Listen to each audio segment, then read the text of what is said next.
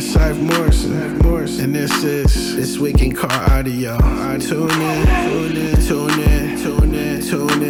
This Week in Car Audio. Tune in. We'll be talking about bass, talking about chips, talking about rings. You ain't got them, zip your lip. You got a problem you haven't found, check your grounds. The show about to start. Tune in.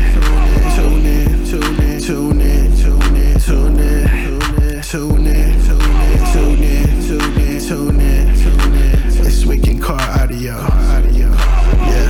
Yeah. Tune in. This Week in Car Audio. Welcome to This Week in Car Audio with your guest, Doug Stockton, and our special guest. You're not a guest. You're the host. Well, that's right. Yeah, I'm multi-doing here. So, with your host, Doug Stockton, and your co-host, Team DC Lucky. Our guest this week is going to be Mr. Bobby Gately from Gately Designs. Is that what it is? Or Gately Audio? Or what are you at now, Gately? Oh, that is the perfect freeze right there for his face. Do you see that? Oh, it is. Dude, he froze. Awesome. That's awesome. His internet must not be good there, but I gotta get a picture of that, dude. That's just screenshot that. I did. I love it. Let's see. Oh, he is messed up. Okay, I'm gonna start sharing this right now. Go ahead and start sharing. I'm gonna get back here. Oops. There you go. All right.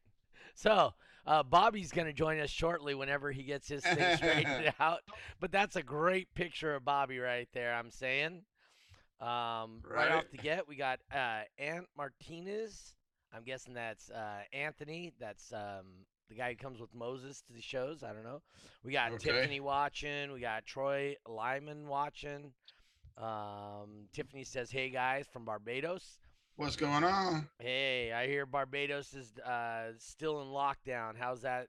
Is that still going on down there? Miss Tiffany and Tristan both chimed in right now. So wondering how the lockdown's going. Josh Tatu checking in. We're waiting for Bobby to get straight out here as soon as he can figure that out. We got Thomas Selleck checking in. You guys see Lucky looking down. What he's actually doing is sharing this, just like you guys should be doing also right now. Sharing this to as many groups as you can to help us grow and get better. The more people we get and share this with, the broader range of people that could potentially see and understand what we do and invite us to do it more. Yeah, and they're going to actually have to start doing that because I shared to 20 pages and already got you got locked out? I got locked out, dude. Normally I hit about 80 before that happens, so thanks a lot, guys. Let's promote, right? Yes, please promote. I got Mike Roth in there. We got Tiffany said they're still in curfew and reduced numbers on get-togethers.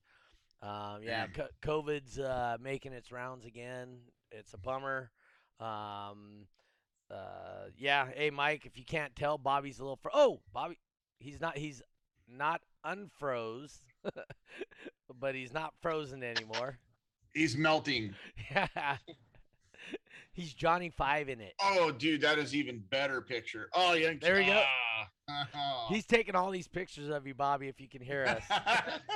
Great. I can hear everything you guys are saying, and I appears that I am just frozen, and I can't wait to see the images. I don't know how you're gonna make me look any uglier, but I guess it's all good. Yep, and you sound like a robot. That even makes it better. That's what it is. I am actually a robot. Right? That's the secret. That's the news in Car Audio for this week is that I'm actually a robot. Yeah. Hey, so are you heading to do a little jiu-jitsu this afternoon or some hot yoga, or where are you headed? No, I trained jiu-jitsu earlier today. I get up super early and I get to the shop, usually between 5:30 and 7 a.m. and I bust my tail until it's time to go to jiu-jitsu. I leave at about 10:45. The Jiu-Jitsu Academy is like a mile down the road. Mm-hmm. We today, me and my buddy Josh, we took the Bloodbath Tahoe and we drove it down to the academy. And I couldn't get anybody from the Jiu-Jitsu Academy to get in it. They were all afraid of it. And, so, but I when we were leaving, I fired it up, and it apparently scared the crap out of everybody. They were like, "How can they be inside of that?" And it's like, "Oh, that's what we do." So, but yeah, it's pretty fun. That thing's amazing. I leave the shop at about 10:45. Did I lose? You get frozen again, or am I good? Oh, you're frozen, but we can hear you like a robot. So. Oh, okay. Oh, great. This is fun. So I leave the shop at about 10:45, and I get back at about 12:45, and then I usually work until 6 or 8 in the evening. And I got a little tied up at the shop for a moment. I knew I wanted to get home before 6, but you sent me the link, and I jumped in, and I was like, well, shit, hopefully I'll be home. But I had a little bit of traffic there, but I'm almost home now. So less than 5 minutes, and I'll be home and on my Wi-Fi, and we should be able to not be a robot and not be frozen making funny faces. No, you're doing great at making the funny faces right now. You just don't know it. Yeah, I know. I believe it. I can hear it, and I can see you guys. It's like Lucky's like, "Oh my God, that's the best!" I'm like, "Oh, great, fuck." All right. Oh, man. Hey, so Bobby, I wanted to we brought you on here. Obviously, as far as DB Drag goes, shoot, I think you've been supporting DB Drag in my events since around like 2008, 2009, maybe at the latest. May even been a little bit before that. I think I started the first events that I sponsored was Autorama.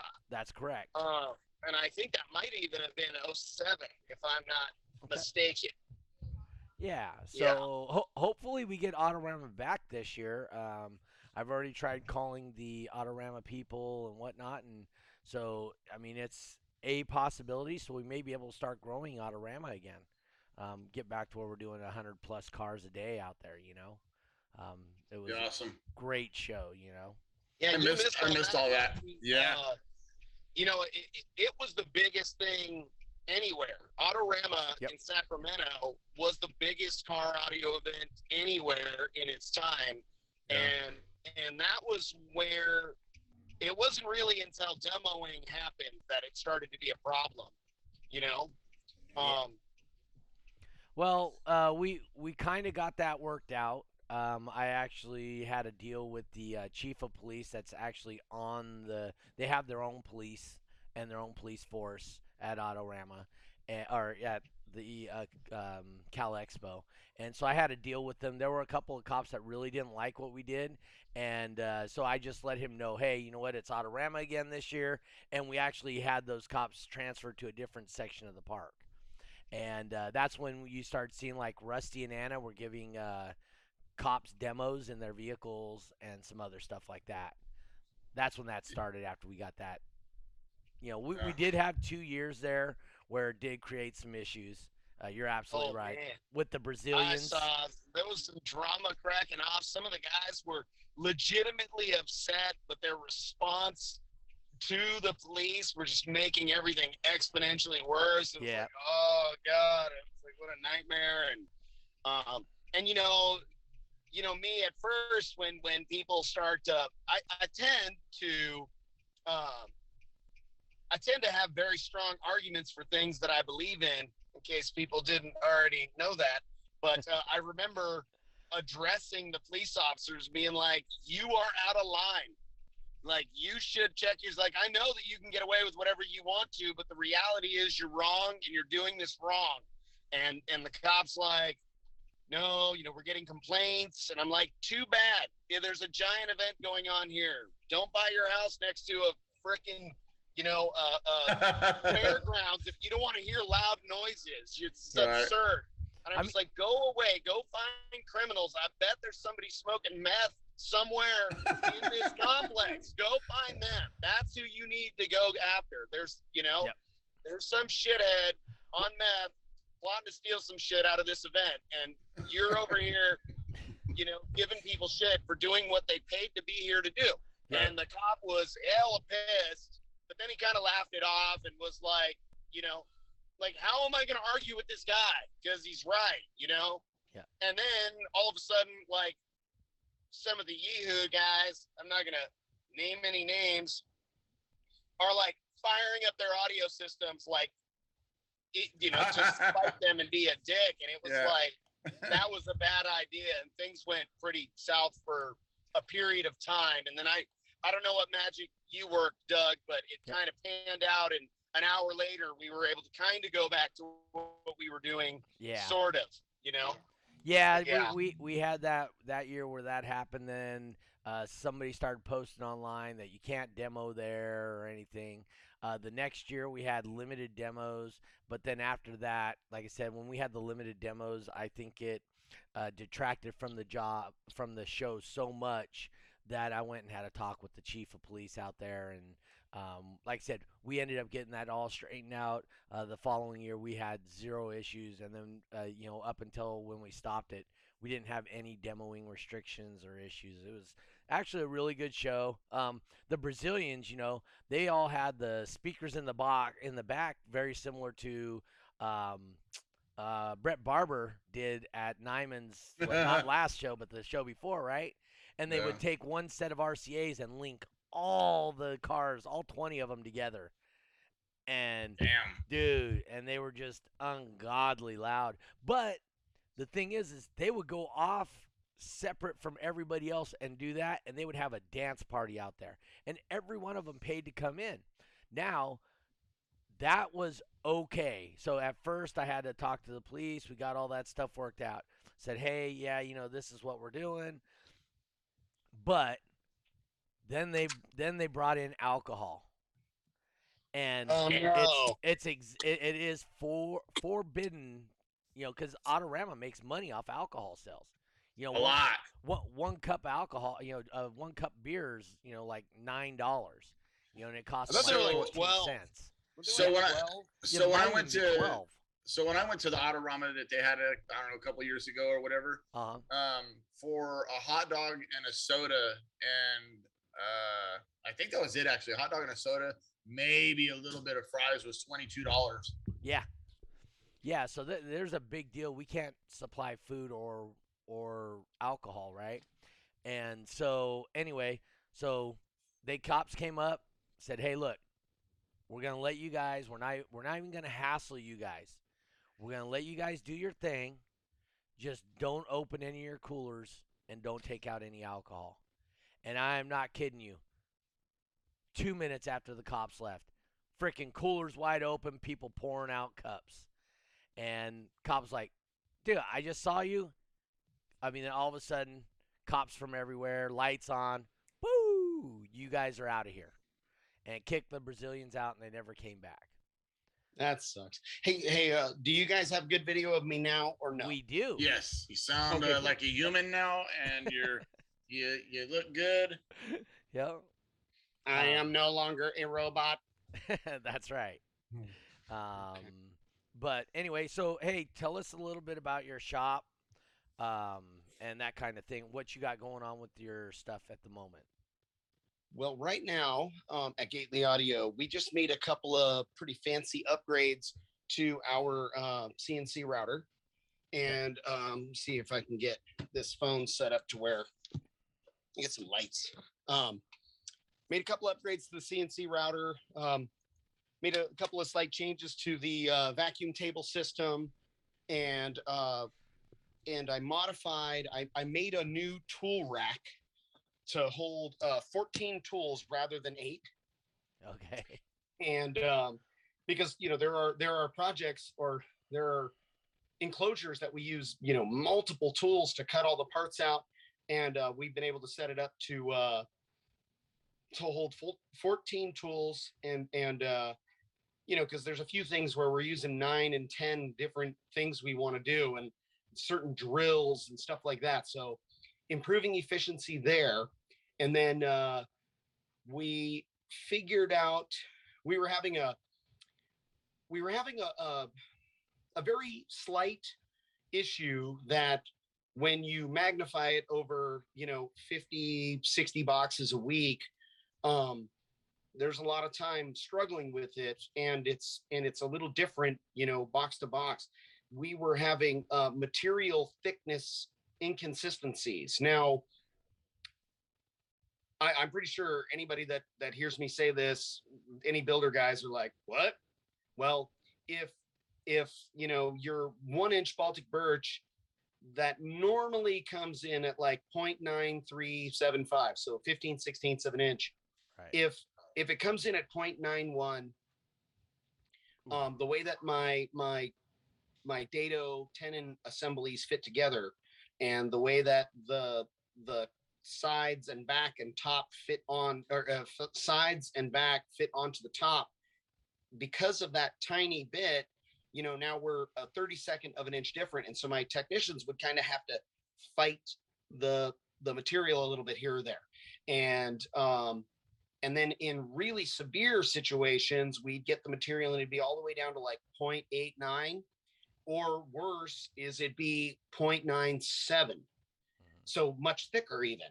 And occasionally, we would have little blemishes on the box because of that material thickness struggle, and certain things wouldn't go together quite the way that we wanted to, and myself or any of the techs could, grab the parts, and even if they were a little off, we could get through building the box, but we'd be kind of wrestling with them a little bit, unless they were right within, just a few hundredths of an inch of the spec. Right? Well, recognize, I'm just, for people that aren't paying attention, Bobby's talking thousandths of an inch here, because his tool is a precise instrument, right? So a thousandth of an inch, I think, what's a hair like? Well, not 200th of an inch, like 100th of an inch. When it's a couple of hundredths of an inch is a struggle. Now it's wood, so you can kind of mush things together. Right. Thousandths of an inch would be, but hundredths of an inch are like, I mean, we get it done, and we've gotten them done, and they're I think we make a great product. But I every once in a while, my technicians would come to me and be like, these things were fitting together kind of funny. I don't know why. And so now, for a period of time, we'd had a caliper, and as we unloaded the sheets of material, we'd measure a few of them. We'd verify that they were all, the whole batch was going to be the same. And then I'd go, okay. And I'd go and sit down at the computer, and I'd change the material thickness in my software. Well, if I had to do that every time, that'd be kind of a pain in the butt, a lot less of a pain in the butt when my technicians fighting with it. But what I've done is, through, countless hours, when I wake up in the middle of the night and I'm sitting there and I'm thinking about stuff, sometimes like the middle of the night, a few hours of good sleep, you wake up and you're like, speaker boxes.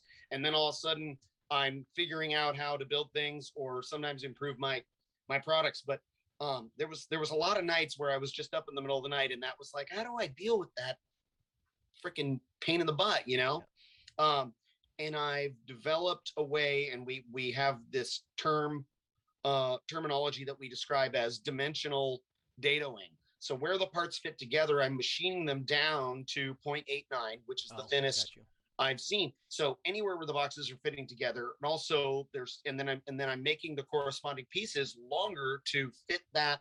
So now the first small group of them that we've done. Now, mind you, this takes a complete re-engineering of every single box individually. Now we've designed kind of a formula in the software that we design in the 3D software that we design in now, to kind of make these boxes, and it's pretty reasonable-ish, but sorting out the yield off of the material, like the cut sheet, and trying to be as efficient as possible. I mean, so not only are we trying our best to use every bit of the material we can, because the material costs so much money. I don't know if anybody's aware, but lumber prices are not cheap now. Even getting our hands on it has been a challenge. So we have been paying a bit of a premium for the material. And,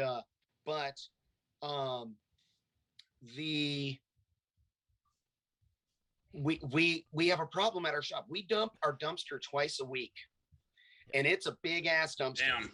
Yeah. And we fill it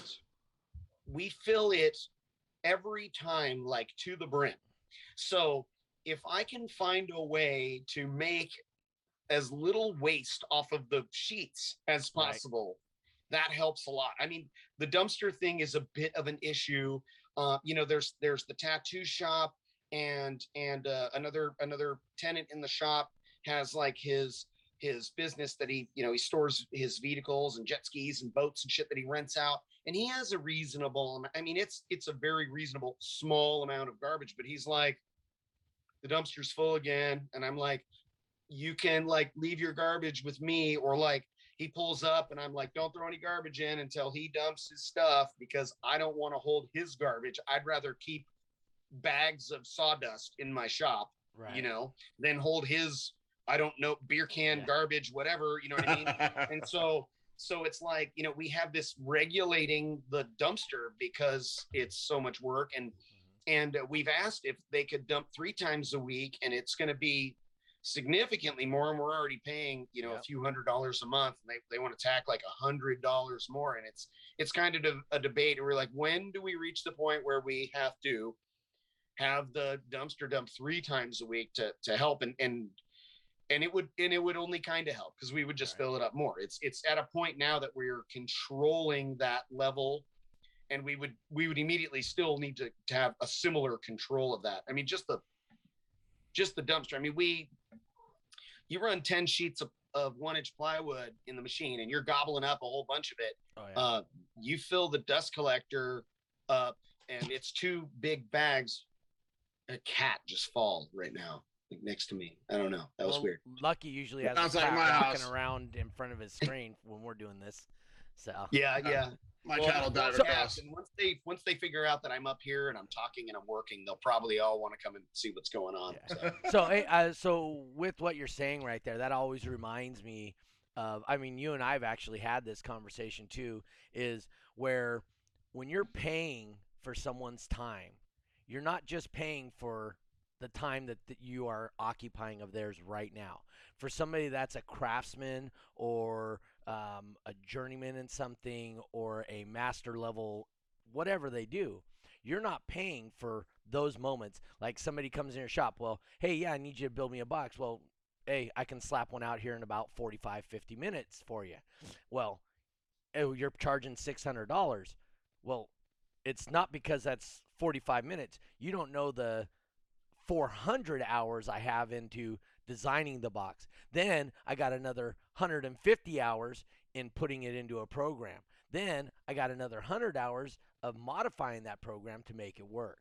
So when people complain about prices from people at journeyman level or master level, which you definitely, you know, you're in the realm of master level in woodworking and whatnot as far as boxes go.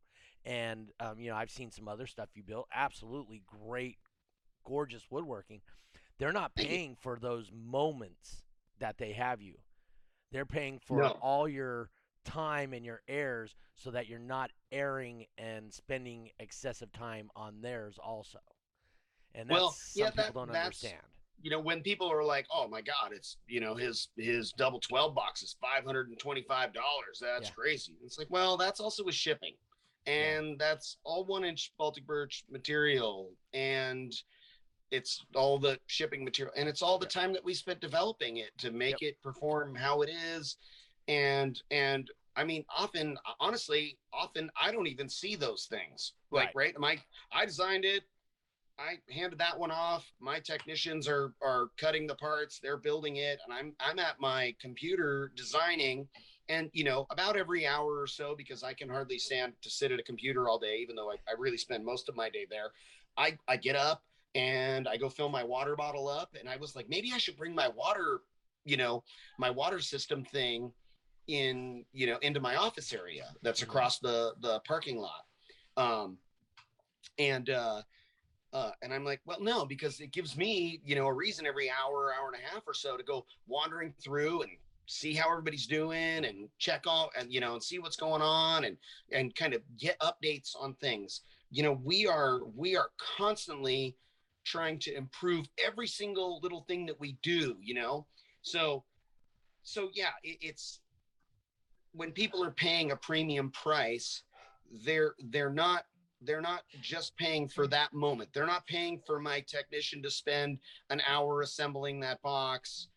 They're paying for all of the time and experience and development that it took to get there, and to cover all of the overhead and the freaking 14-foot tall dust collector and you know, and $100,000 CNC machine that, you know, is busting its ass. That's the robot, and that thing's running, you know, 6 to 12 hours a day, 7 days a week to keep up with all these boxes, you know. And you know, when somebody orders a custom box, I actually had this exact conversation with a customer this morning. He sent an email and said, like, hey, I have these Rockford 10-inch subwoofers, and they want 1.5 foot each. So I want a custom 3 cubic foot 210 box. And I was like, you know, and he gave me some dimensions, and I explained, I said, you know, a custom order of this size will start at $1,060 shipped, and go up from there depending on complexity.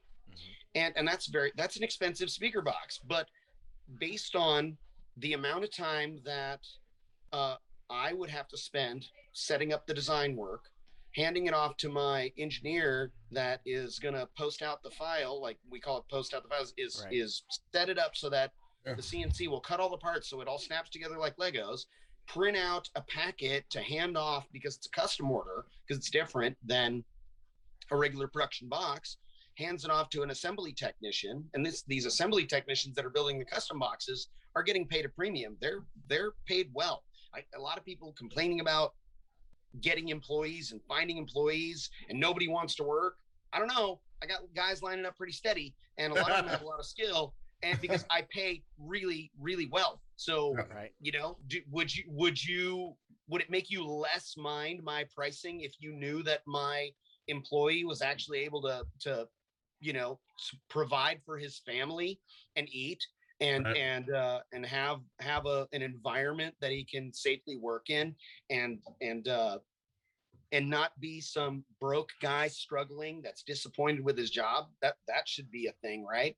So anyway, I pay people pretty well. So you're paying a premium. They're going to spend a little more time on this custom box, and then, you know, shipping is astronomically expensive right now. If you think that material prices are a problem, shipping is way worse. And FedEx and UPS are making way more money on my products than me or Sky High or anybody involved is. And it's kind of sad and disappointing to some degree, but you know, they have us.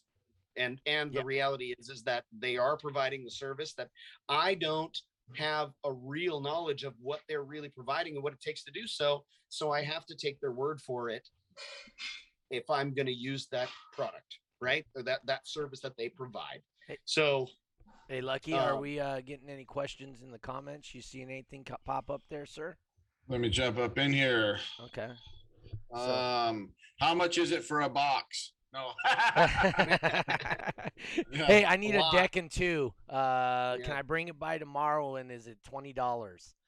Yes, it's $20, and you can install it yourself in my parking lot. Yeah. No. So we got Tiffany. Hey guys, Tristan, what's going on? They're from SQ Sounds in Beardstown, Barbados. Josh Tattoo said what's up. Spencer, hey from Canada. Santiago, good afternoon, fellas. Mike Raff. Let's see, Aunt Martinez. I'm looking for questions, but also giving shout outs, obviously. Yep. Remember, hit the smash and the like buttons. Yeah, smash that like button. Yep. Hit the hearts, the thumbs up.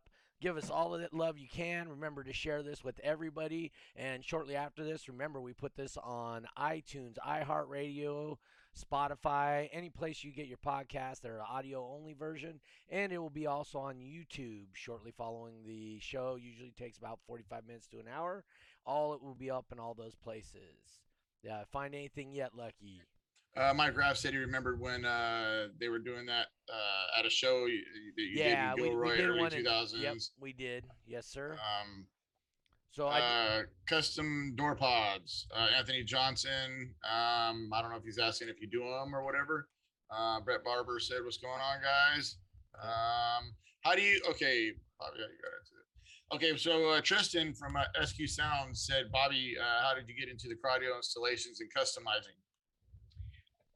So I was about 14 years old, and so when I was, yeah, it's kind of the long story short. When I was really young, um, my dad would build custom show cars for himself and at first for my mom, and they had 69 Corvettes, not a total of like the year 69 Corvettes, beautiful Corvettes, and my dad worked his ass off relentlessly making these beautiful ultra clean cars, and he drove his like concours winning beautiful Corvette every day, rain or shine. He drove that thing to work, and he didn't work very close either. And it was fast, and it was really awesome. And I think about it now, and it's like pretty impressive that he did that, because that is like pretty unheard of for such an incredibly clean car. What year was it? It was a 69, the year 69. Oh, sweet. Yeah. Gorgeous Stingray vet. Yes. And it was a lot of fun. And I would help him, and I would climb around, and he would talk about what he was doing to it and why.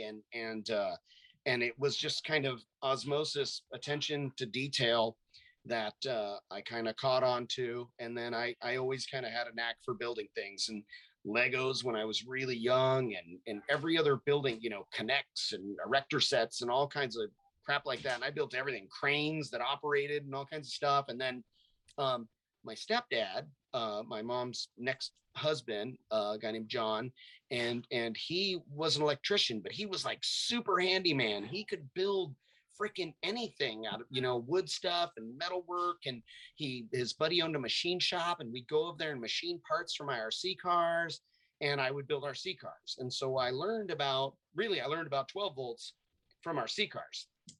And I learned a lot about, relatively simple woodworking all the way to like, small scale fine work woodworking from my stepdad, building little stuff. He made this like mirror assembly for my mom for in the bathroom, because she wanted this certain type of thing, and they didn't make exactly what she wanted. So he made it. It was super cool. And I helped him do that. And then, we built this big ass deck and a hot tub and all kinds of shit. And I helped him with all of that. And then I was like 14 years old, and a buddy of mine paid this guy a lot of money. It was like $300.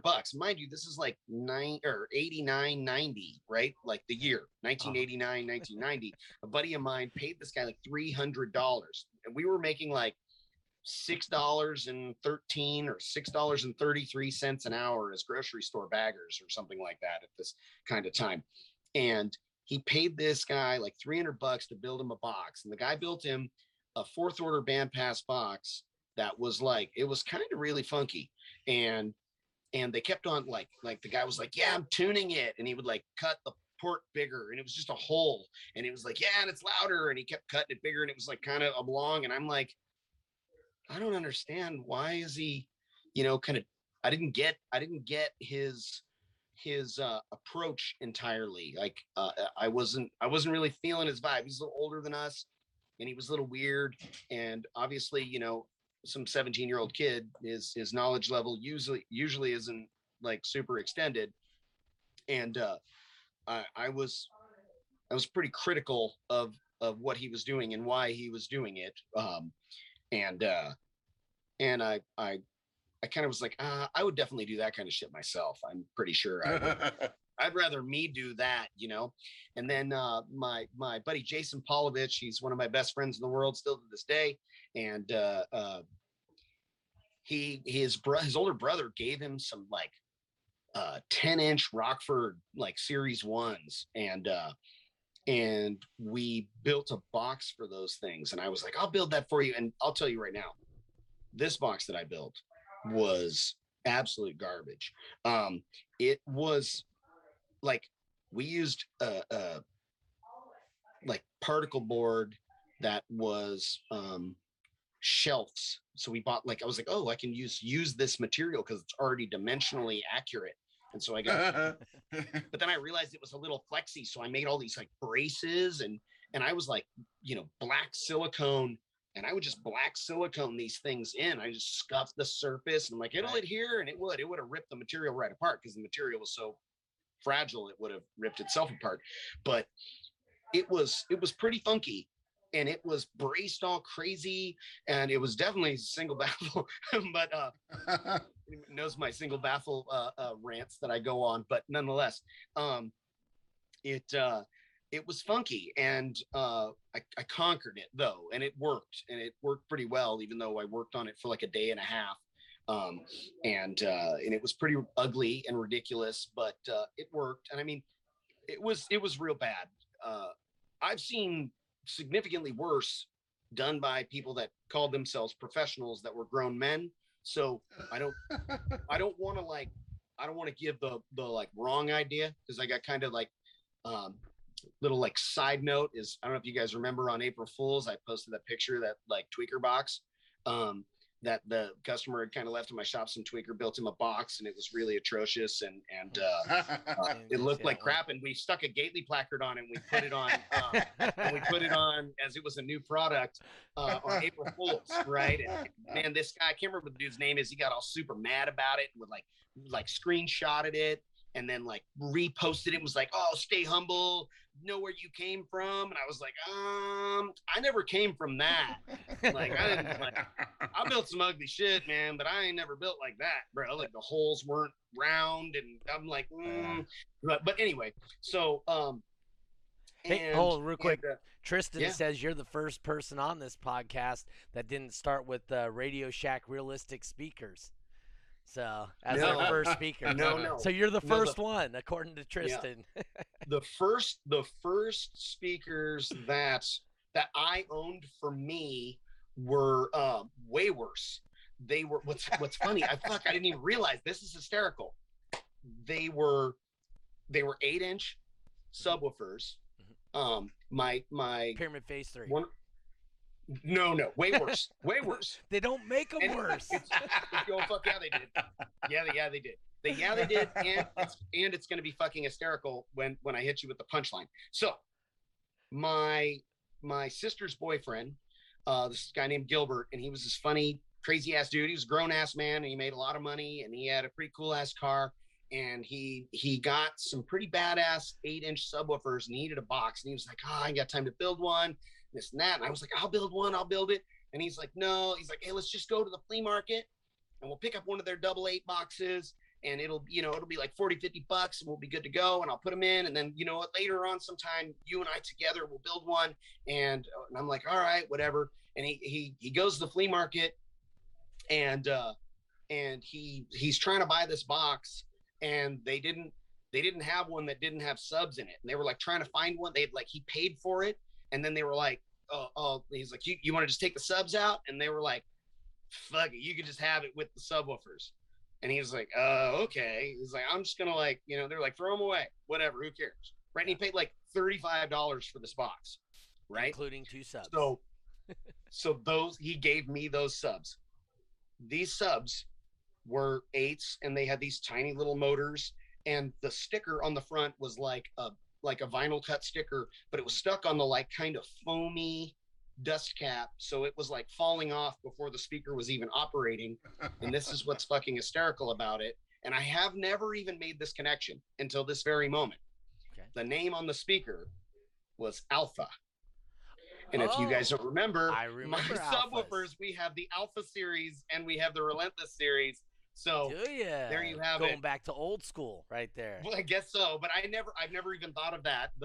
I think the name Alpha came from I think it was John Raby's idea, because I talked to John about the subwoofers when we were developing them. John was a big help in helping me figure it all out and working with the manufacturers and things of that nature. But that's really hysterical to me. Yeah. That the first woofers I ever had were called Alphas, and they were like, and they had they were like literally garbage. Yep. They were like, yeah, you could just throw them away, whatever you want to do with those things. and like the stickers fell off the cone before I was playing music in them. They got to the car. Yeah, hold on. But I built myself. It was like the third speaker box that I had ever built. and it was for myself, and I built it as a 4th order bandpass, and it was kind of funny. I didn't know, like, I didn't know how to make the port, and so I thought it was a good idea, and I had this 1.5-inch paddle bit, and so I just drilled like 8 holes in a pattern.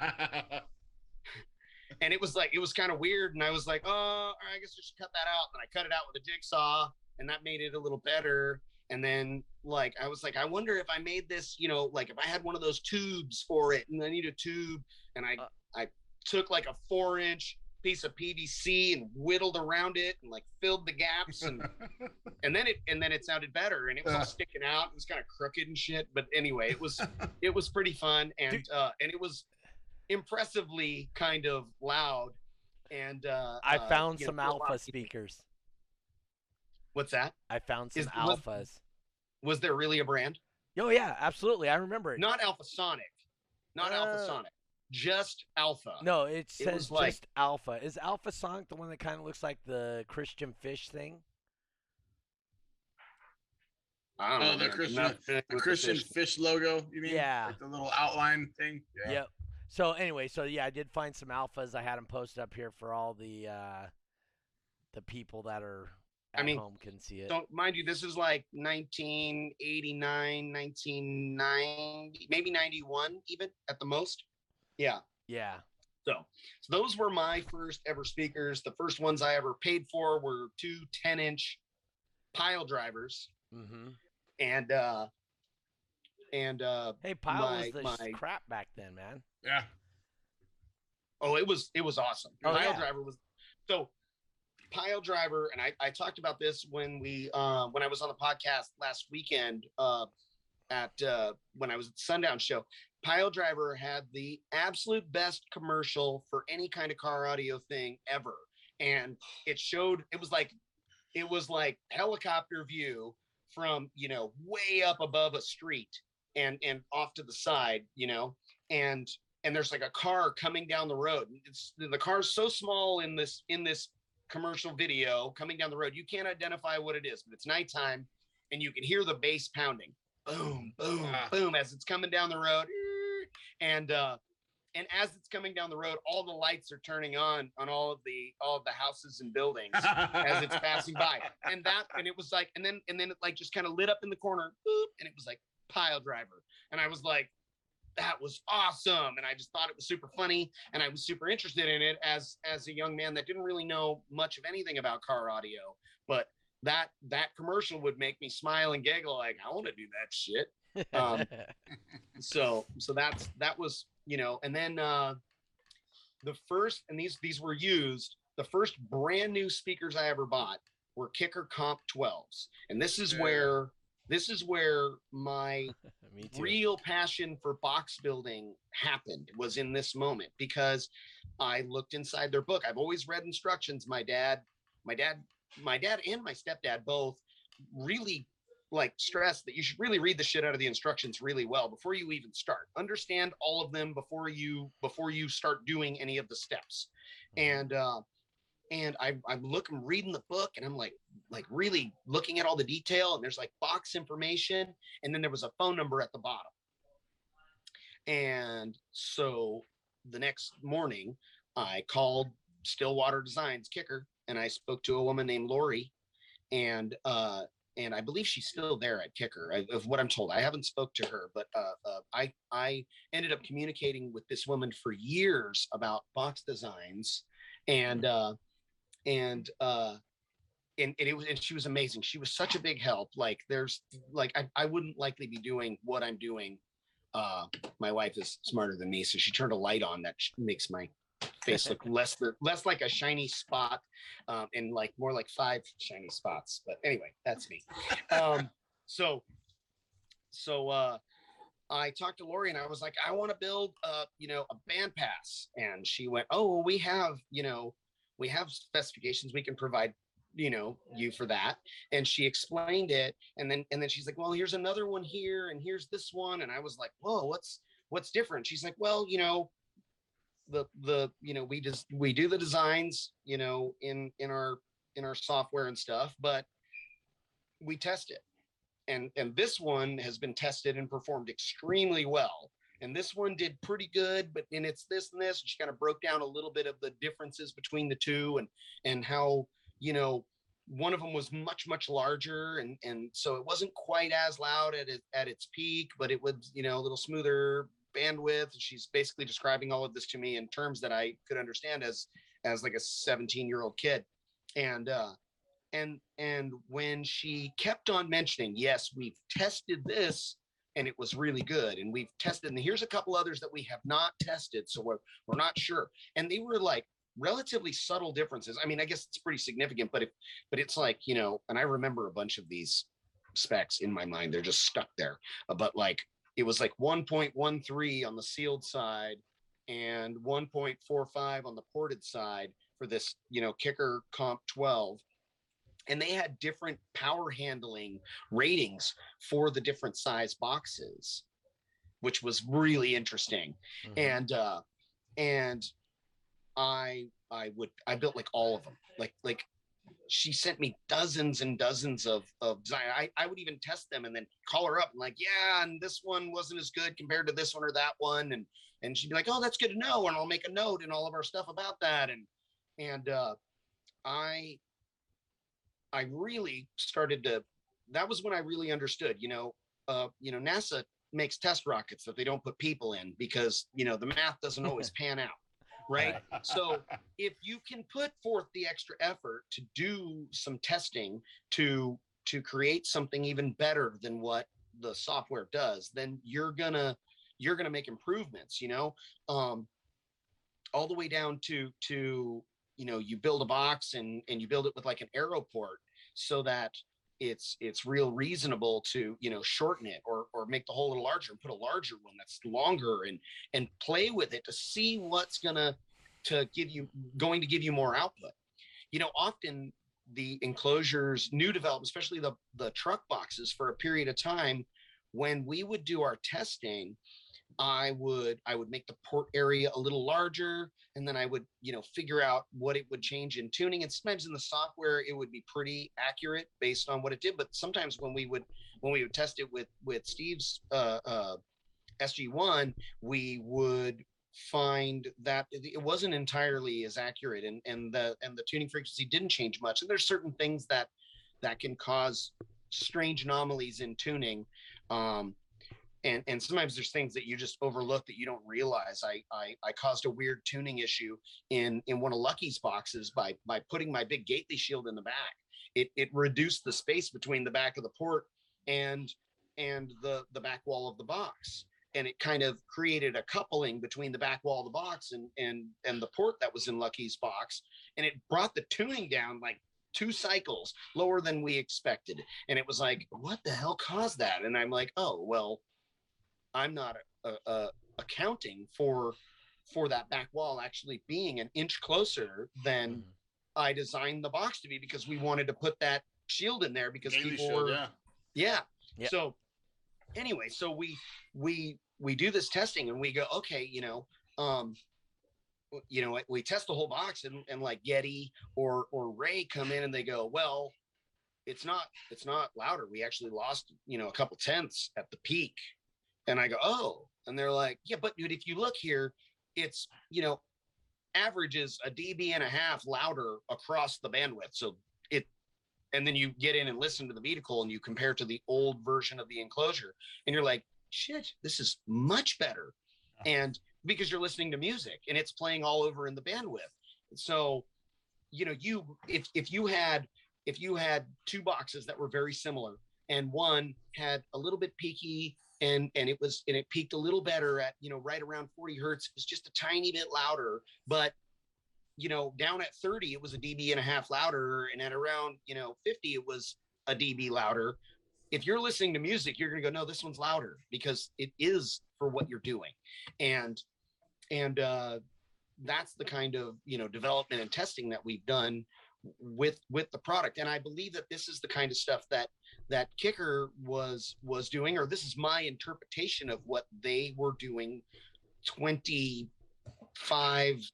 years ago when I was on the phone with Lori and she was going, we've tested this one and it performed extremely well.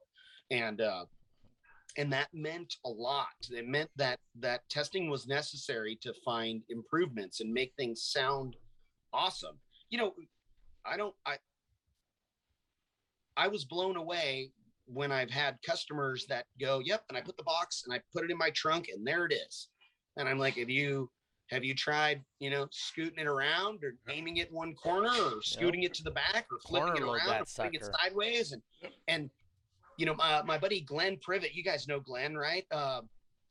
Glenn Privet is this brilliant man. I haven't seen him in a couple of years, but he's a smart dude. And he came in and picked up one of like the production prototype double 12 boxes from me and a couple of Audio Dynamics subwoofers. And he was like, he drove into the shop and he was like shooting the shit with us. And he opens up his trunk and his box is sitting at this like funky angle. And I'm like, is it just sliding around? No.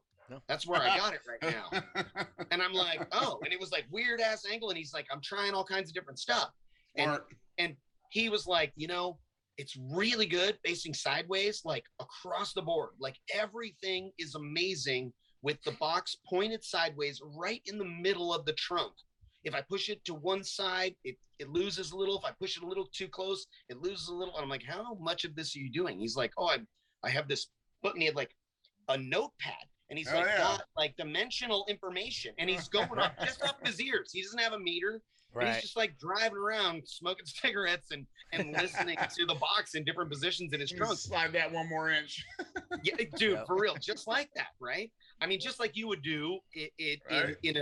in a SPL rig, right? Yep. I mean, obviously your boxes are always like squeezed in and don't have any room, but if you had some, you would for sure be all over the place. I know you. Yep. So, and then eventually he shows up and he's like, I've decided that my favorite is the box flipped around, subs facing forward, all the way up against the trunk. And the reason why, and he's like, oh, and the quarter wave, and it lands like 30 hertz, like right at the headrest, like right where my head is. And, you know, most music that's in that range, he's like, it's a little bit pickier. You know, there's certain songs that don't do quite as well as some of the other configurations, but overall, most of the songs and most of the songs I really like are really excellent with it right here. So that's where I'm just going to keep it. And I loved it because it was a lot of information and it's really contrary to anything that any of us are doing in the trunk of a car. Now, mind you, it made it pretty useless for his, you know, big body BM or Audi and his big ass trunk to have this big ass box all the way up against the tree. You open up the trunk and it's like box. Yeah. It's like, you know, tuck stuff around in front of it or something. Wasn't a grocery getter. Yeah. Yeah, like you're gonna have all your groceries on the back seat. The back seat's flipped up and you're losing half of your base anyway or whatever. Yep. But anyway, so you know, testing is what that's like, you know, what's the secret ingredient? How did you do it? How did you get where you're at? I'm like, I just kept testing shit and not being so you know, like overconfident and sure about anything. You know, you're like, is this going to sound great? I'm like, I think so. I'm confident. I really hope so. I'm going to try my best. And I'm for sure going to build it and know what I could have done to make it better. And sometimes I can look right at something as soon as it's done and we turn it on and I go, oh shit, I know how to make this so much better. Even though it's pretty goddamn good, I'm going to go ahead and throw this away and start over because it's going to be amazing. I don't do that super often now because hopefully at my experience level, I'm hitting really, really strong ones and I don't have any like crazy miraculous ideas, but if I did, that'd be a lot of fun because if I can blow my own mind at this point with like some really cool idea that's going to get us a ton of output. Right.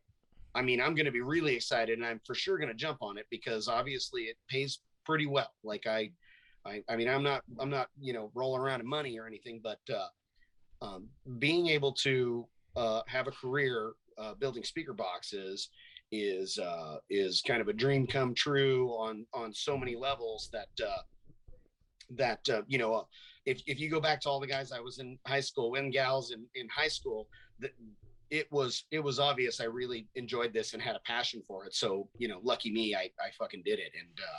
And I really appreciate all the help that I get from, both of you guys and all of our customers over all the years of making this really happen and believing in us, so, but yeah. So, hey, look right there over your left shoulder there. Let's see here. Yeah, left shoulder. Do what you love what you do. That's what it says right over your left shoulder. Yep. Oh, it sure does. Do what you love what you do. This is my wife's office. This is where she sits, and she's got her 2 design monitors. She's a graphic designer. She's absolutely brilliant. She's definitely makes a huge improvement to not only Gately Audio, but me as a person. She makes me strive to be a better person because I will say 100%. 100%. I believe that 100%. I met Bobby had me stay at his house one time. I had like a late show and then I had an early show both in Sacramento. And Bobby let me stay at his house, and I mean that was really the first time I ever like met his wife, and she's a way awesome lady. She did a great job, and she from what I seen in that short time, she really challenges Bobby. I mean, to be better. She absolutely does. And she wasn't holding anything back, and she was supportive. And, I mean, just truthfully, from what I've seen and what I've talked to you about, she's supportive and challenging. Yeah. Great. That's a great combination, right? For me. Reminds me of things that are important and people to make sure I'm caring for their giving them the attention that they deserve in whatever angle they need to be. And she helps a whole bunch with stuff at the shop. She built our website with a little bit of help from our friend Patrick, and and she takes care of payroll for all the guys, which and on all the stuff in QuickBooks, and that shit was like crash course in brain surgery for her. She was like, I don't know what the fuck I'm doing, and I'm like, good luck. You wanted to use this shit, and she got through it. She got some training, and she's awesome at it now. She's right on top of everything. Really pretty exciting. She's left her job at the bank she was working for, and she's going to do some freelance work, but also cool. A big reason is to be a more full-time assist us at Gately Audio. I mean, she's already been working for us since I met her, but now she's going to be doing even more, controlling a lot of helping with orders and updating the website and adding more products. We're going to have a lot more products. We're going to add all the B2 audio products to our site real soon. We're super excited. We already got DC and Terra amps and audio control, and we're doing well with those products. So it's I think somebody actually asked if you were going to come out with your own amplifier. Someday I really hope so. Developing amplifiers, even getting an amp, even getting an amplifier built with your, like getting your specs. One of the badass Korean boards and built right, and making sure that you really have the working knowledge of what are the good components and that shit is expensive. And the guys that are like, oh yeah, you just sting a bra and you say it sticks their name on it and I'd be like, okay, I mean, if it was that easy, everybody would be doing it. And some guys are like, everybody is doing it. I'm like, I don't know, there's like 20 companies and there's like billions of people on the planet, so I'm sorry, not everybody is doing it. I do like the idea of having a couple of features that set it apart, that make it a little better, at least in my eyes. And I actually have a couple of really good ideas on how to take some of the existing high performance products and make, I one of my previous careers in the process of getting to have Gately Audio, I worked as an electronics technician, and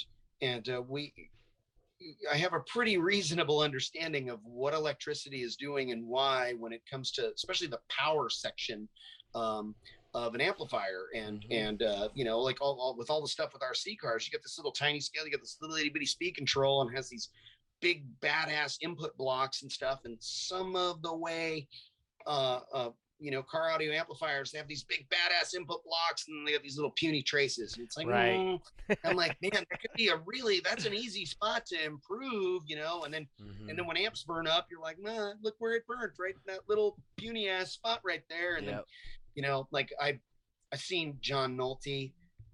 I love John Nolte. He is fucking brilliant. I wouldn't. He's awesome. I learned so much from John. It gives you a headache sometimes. He starts talking, and you're like, oh, I can't keep up. Stop. And but I've seen him repair amplifiers that were like meltdown, like part of the board is like burnt. He's like, oh, just like refabbing traces and running wires in place, and you're like, oh, and not only I'm fixing it, but I'm kind of souping it up. And I'm like, well, man, if you did all of that to amp beforehand, you are like now supercharging an amplifier. Like you actually made this amplifier better for your repair, even though it had been on fire. Like I watched fire come out, and then he made it better. You know. Right. So anyway, and like we're like, man, we gotta like frame this amplifier. It's this legendary itty bitty 8,000 watt Brazilian amp that's just like beasting out in his Blazer, and you know. But anyway, so I would really love to do amplifiers. It will take a pretty significant amount of attention and a shitload of money that I don't really have. Sir. And I'm a little scary about getting significant financial backing, but it just might happen. But someday I think we're gonna do more with some more subwoofers, and I have some ideas on some component speakers. I think the order of, well, for my business, the order that seems to make the most sense for me is obviously to do subwoofers, because they go with our boxes, and I can build like boxes that are really, really amazing for our subwoofers that might, you know, be give us an advantage to our product in our product over many other companies. And we put a lot of testing into our subwoofers, and the fact that we manufacture boxes makes it real easy to test those subwoofers to make them even better and better and better. Right. So obviously subwoofers, and then once we got a pretty good product line of subwoofers going, I'm hoping to do some component speakers and you know, high-end, you know, compression horn tweeters and things of that nature to go with those subwoofers. And then I think we'll get into amplifiers. So, but yeah. Okay. Just real quick, Bobby, I'm trying to look it up right now, but there was a brand at CES, and I believe it was called Symphony, not Crescendo's Symphony, but it was a Symphony. Yeah. Symphony. There you go. Dude, like, their amplifiers were standalone. I mean, it was like an amplifier that you put in a Ferrari or a mod. I mean, it was not, you're not going to find it in the back of a Honda, right? But yeah, I was kind of looking at. So you do remember the Symphony? That's why I was saying. I do remember that brand. I know a bit about it. I know a lot more about their speakers than their amplifiers. They were really cool amplifiers. Yeah, they seemed really nice. But they had special features like you're talking about, right? So they weren't just your regular low pass, high pass. They were definitely a standalone, like what you're talking about. That's why I was just wondering if you happen to have seen them. Well, they were a little more like sound quality oriented, and they were extremely expensive.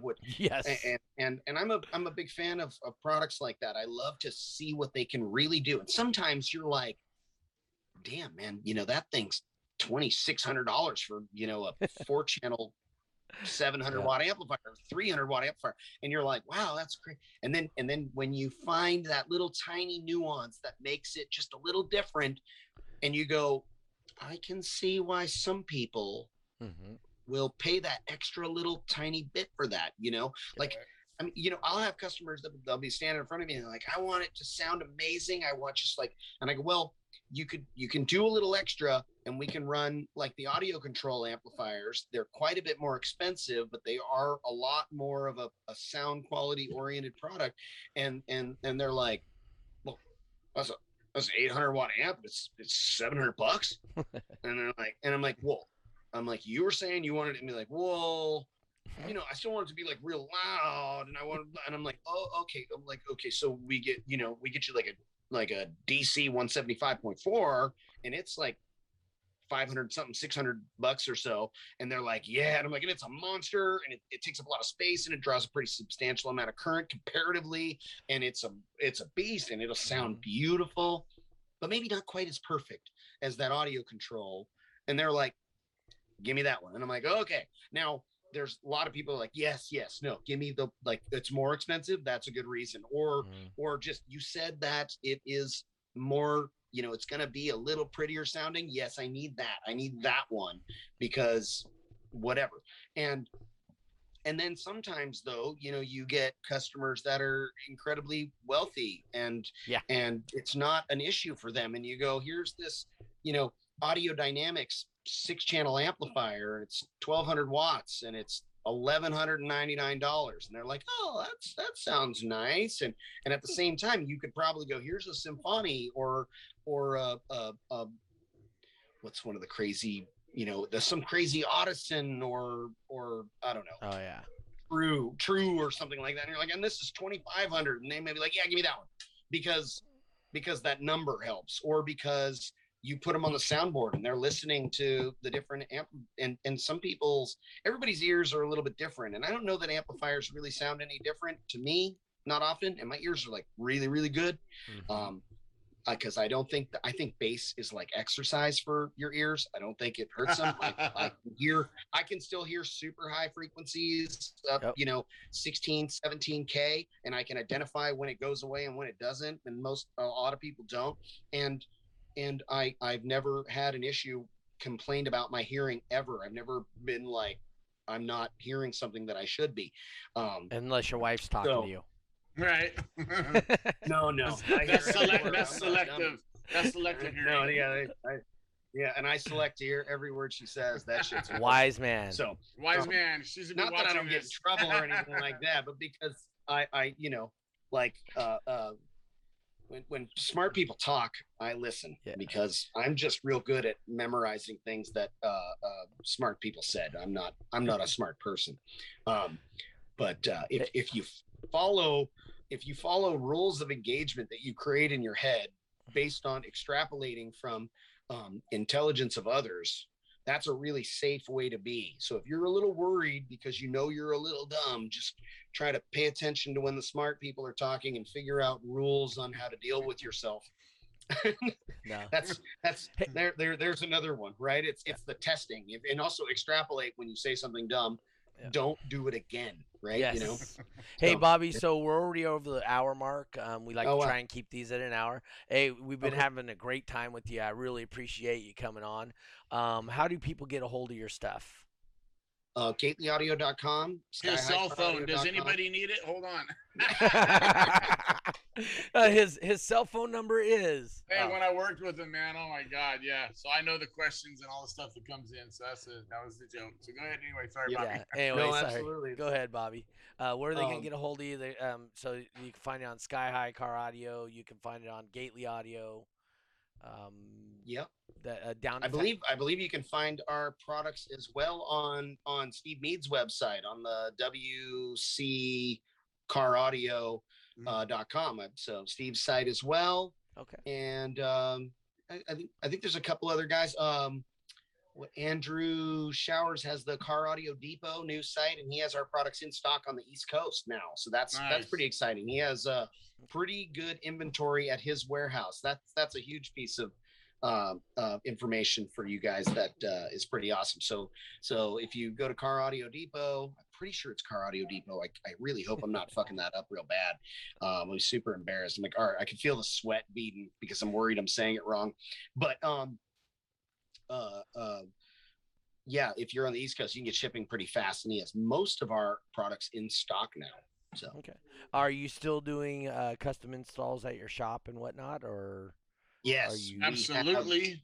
Okay. Yeah, absolutely. And you guys see, we just finished that Bloodbath Tahoe. Yes, it's going to go back to the customer in about 3 weeks. So if you want to check it out and you want to come by the shop and see it, just make like a little bit of an appointment with us. Just make sure that me or Colt are around to give you a quick demo. So if you call the shop or you send us a text or an email, and just set up a time with us as best you can. If you miss us, if you pop in and you miss us, then, or if we're too wrapped up in something to be able to break away, then that's a little bit of a bummer. But we will do our best to show that thing off a bit. It's pretty amazing. I mean, it's not super duper loud. There's things that are louder, but it sounds awesome and it pounds like crazy. I think it's probably right about a 60 on music. It's probably right there. That thing's badass. And it's real good. And we worked our butts off on it, you know, Colt and the rest of the team, just like countless hours in the last, you know, month as we finished it up. And I was, you know, machining parts and designing parts, and there was so much of that. Was like the last big project that I did in like 2-dimensional CAD design. So it was like I designed a bunch of parts and we'd build it all, and then we'd like kind of figure it out in the truck. We took all these measurements. Colt had that whole entire shell assembly all built with no adhesive, and then he took the whole thing back apart and rebuilt it all with the adhesive, and then cleaned it all up. And it was like, it was a massive amount. When we had all the parts out across the shop, it was like we couldn't even work around it. It was like, grab anybody that you need to help you to get that thing back together, because this shit is in the way everywhere. And we're like still trying to, you know, manufacture boxes. Like we can't let up. The boxes have to be built, otherwise we're in big trouble. You know, we're building 50 or so boxes a week, and honestly, between, you know, Sky High and our dealers and ourselves, we're right in that neighborhood. We're barely beating that, and so we accumulate. It takes us, you know, we bring about 100 boxes up to Sky High every like 3 weeks. So it's like we're selling 30-40 boxes. We're building 50-60 boxes a week, and we're getting them up there. But then still at the same time, you know, they're sending us drop ship labels, because it's like, oh, we don't have any more of those in stock. You need to hurry up and build one and ship it. And then it's amazing. It's my team is awesome, and everybody works their butts off. And I'll talk all night if you guys let me. So no, yeah, we got to cut you down. We got to do a part 2 for sure, because there's a lot of questions that I had too. So yeah, we'll definitely do like a part 2 to this. And John Nolte's been watching, by the way. He just didn't join Sonic FX yet, so he just joined. So he wanted to pop in and say hi. So you'll see him in the comments coming on there. So I let him get in. But once again, hey, Bobby, thank you very much. We appreciate your support. We were doing shows at your shop forever until some stuff broke down between you and the other tenants in the area. And yeah, there's like a mobile home park, and there was like a little old lady, and she just was like, you know, she couldn't handle it. And they asked us, like, look, man, this woman's like bedridden and she's flipping out when you guys are doing that shit. You got to stop. I was like, okay, like I don't want to be that guy. So. All right, gentlemen, thank you so much. You guys have a great night, and let me know when you want to do this again. We will. All right, thanks again, Bobby. See you guys. Hit the leave button. So, all right, buddy. I'll talk to you later. See ya. All right, one more till he gets out of here, because it's he's still on here. You're still on, Bobby. There it is. He's like, peekaboo, I'm back. There we are. All right. Hey, Lucky, you know, great talking to Bobby and talking about all the stuff he's brought to the table and whatnot for years. Absolutely. Hey, let's do a quick rundown of last week's show. Thank you to you and Ray Pimley for putting it together. You know, we kind of did that as replacement for the Surf Cities. It wasn't a replacement. It's not a replacement. That's why I called it the Plan B. Yes. Just because it was just, hey, that didn't happen right now, so we'll do we'll make something happen right now. So we put that together literally on the show last week, and then put it all together and, you know, had the event. So that was great. I had a blast. Oh yeah, Ray didn't have the greatest participation, but as I tell you guys all the time, try out different things. Have fun with it, right? Try the Iasca stuff. I know you were trying to just. I wanted to, dude. Let me just say this right now. Sorry to interrupt you. I am super bummed out that I didn't get in there, because I told Ray, you know, I want to try it. Things just didn't work. It was too risky. Obviously, DB Drag's where my heart's at. That's where I got to make sure I'm competing at. So I wanted to try Iasca.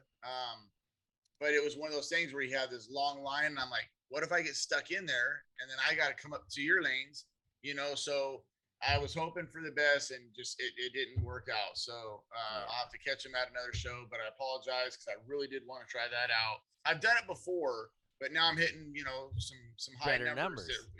That Ray was like, hey, you need to try this out, man, because you're doing some high numbers.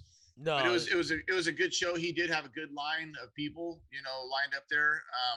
It seemed like it started off slow in those lanes, but then it picked up, man. He had a long line going on. So I will say this. So at the end of the night, I did my rounds because we were the last ones to leave. So I did my rounds and I cleaned up every single thing that I could see. People do need to pick up after themselves. They got to respect that, you know, Niman and anywhere that we have a show, it doesn't matter who's throwing it. That's irrelevant. But people need to pick up after themselves, because there was a video that Niman put up the next morning, you know, showing, and I could have swore I got every single bottle. I picked up people's face masks, you know what I mean? Like, I went out of my way, but apparently there was a spot that was way in the corner out towards the street that I didn't get to. And it was bottles. It was from that night. You could tell it was from the show. And people need to pick up after themselves. It's really disrespectful. Other than that, though, it was a great show. Mm-hmm. Man, I had a lot of fun doing base race. I had a blast. I mean, if somebody wouldn't have screwed you in base race, though, right? So here's the thing. The first time that I got the box from Chad Geary, I came down and I was just having a hard time trying to you get in any vehicle and nail it, right? I can't. So the last show, I was just dropping the ball. I did one little thing. I flipped my visor back up. That's all I did, man. And I was on my fucking A game. I was on my A game. Oh, yeah. Yes. 9.9 every time. Every run. Every time. Tie. I mean, and then Doug Stockton. I'm in the middle of a tie with Chris Jenner. We are tying back to back. To back. To back to back. And Doug Stockton. You were on your fourth tie. And he was talking to me, and I see the damn timer. And that's what made me more mad, is I knew, like, shit, the timer's about to go. But because you were talking, I was like, do I go or do I wait a minute? You know, and then I hear Chris turn his on. And then you went from talking to going, what are you doing? Go. And I'm like, well, I'm listening to you talk. So then I kick it on, and I still made it. I actually just busted at the end. Yes. So I actually was able to climb all the way there. But, I mean, it was a blast, dude. I mean, shit happens. That's Did we have people betting on your cars, you against Jenner? You know what scared me, dude? I was so thankful. The guy, I can't remember his name, but one of the guys watching is seeing that, you know. And I can't say that I'm the only one tying. Right. He was tying with me, too. So we were both killing it. Mm-hmm. But one of the people that were watching was in a bet $100 on me on the run that you were talking to me, and I lost. So right when I got done, I was like, that guy didn't fucking bet that $100, did he? And they're like, no, he didn't bet. It was too late. So nobody took it. Yeah, nobody took his $100. God, dude, because that would have sucked, man. You know, because he's seeing, you know, we're doing it, you know, and yeah. But it was hella fun. I had a blast. Yeah, it was a good time. Good time. Hit my personal best, 180 or 180. 180 already, yeah, huh? Right. That was in the garage. Nobody was here. A 58-1. Man, yeah. So, but yeah. Anyway, what was your other question? Oh, yeah. You definitely weren't my biggest fan when I was going on Beat the Boss. Oh yeah, I was like, whoop his ass, Chris. Whoop his ass. Yeah, I mean, it's fun, man. You know, it's definitely. I learned a lesson. Yeah. Whoever's talking to you, watch the damn screen. There you go. If they're still talking when the damn timer goes off, then you shut them up by turning your beat on and going in. Yeah, so. Yeah. Good time, man. No, it was a great time. You know, we had 58 entries at the event, so really good turnout. With 1 week's notice. Yeah, with 1 week's notice. We had 7 people in the 29.9 and I think 6 in the 39.9. So, you know, so good competition in the base race. We had 11 people in Top Dog, right? Yeah. Top Dog, we gave away $100 with a special trophy to Josh Tay too, Congratulations, Josh. I think it was my first time seeing my name in at the bottom with a minus 1,000 something points. So my app went into protect because everybody's hitting me up. They're like, "What the fuck happened in Top Dog?" I was like, "My app went into protect." So anybody that didn't know, that's what happened. My app went into protect. So I made the smart decision now I did it today. I wired it up to 1.4, and then when I go to burp, I'm going to drop it down to 0.33. So daily, yeah, I made it a little more safer for me. But yeah, good time, man. It was a good time, especially with the short notice. All right. So, hey, our podcast, I actually have less than 10 minutes left in this thing. So I'm going to hit this. Let's drop the shows. Yeah. So let's, bam. That's the one I was looking for. All right. So currently, we are in the 28th. It looks like he has 2 3Xs next weekend. That's Jeffrey doing 2 in Texas. So, and then we got Russia. You know what? I might call the Russia guy up and see if he wants to come on here. Brooks, Alberta, that's in Canada. That's Stacy McClellan is probably going to be the hair trick girl, going to do the hair trick competition at that event. Brooks, that's us. And then Sparks, Nevada, our last show in Reno this season. That'll be Sparks, Nevada on the 28th. We start at 4 p.m. Brackets at 6. So come on in. And that's not a 3X, right? That is a 1X event. It's a 1X, yes, okay. And then we got Madrid, Spain on the 29th. Alberta again on the 29th. Going into next month. Let's see. We don't have it. So we got the 2X in Fresno on the 4th. We have the holiday weekend, which is the 3rd, 4th, 5th, and 6th. We don't have anything scheduled for us. The 11th in Fresno, we were talking possibly of having a show on the 12th. We're looking for a sponsor for that, where we want to do it, whatnot. We got to see how people are doing for points, because remember, you guys got to get your points. And you have to be a member of DB Drag Racing. So go to turnpro.com, click on the link, and get your DB Drag membership. Even if you aren't going to compete at finals, help support the organization that gives you an opportunity to go out and have fun. Okay? We got Greenville, Michigan on the 18th, and I hear a rumor on the 19th there's going to be a 3X. Might be Stockton Beatdown, but I guarantee there will be a show on the 19th, a 3X in California. And other than that, I don't know what we're going to do. We have some interesting information about World Finals. The venue that we had set up, Travis Hostetter already posted in the chat. He's trying to help us secure that spot on the indoor location again. We have currently lost that location. What happened was I called up the guy. I says, hey, I need a blueprint of the venue so I can organize what we're going to do. Then I also need to come by and Moses Martinez says September 12th should be at Jay's Alarms. Because he lives in Fresno. Yeah, because he lives in Fresno. Yeah, but Jay's not open on the weekends. He closes for Saturday, Sunday now. Anyway, so I went to call him. I says, hey, I need to get the contract. I need to get the blueprint so I can arrange the venue. And the guy goes, well, you know what? Yeah, we're going to have to cancel. So he wanted to know who was asking for blueprints and why we needed a contract to run an event. So most likely, I don't know what the guy's got going on, but if he's not willing to do a contract, that's probably not the people we want to be doing an event with, right? Right. That's just how it goes. But on a good note, I have contacted the Sacramento Speedway. There is 8th Mile Drags that same weekend, and they're way interested in having us out there at the Sacramento Speedway. They have camping out in front of the Sacramento Speedway for people traveling from other areas. So that is an option. We are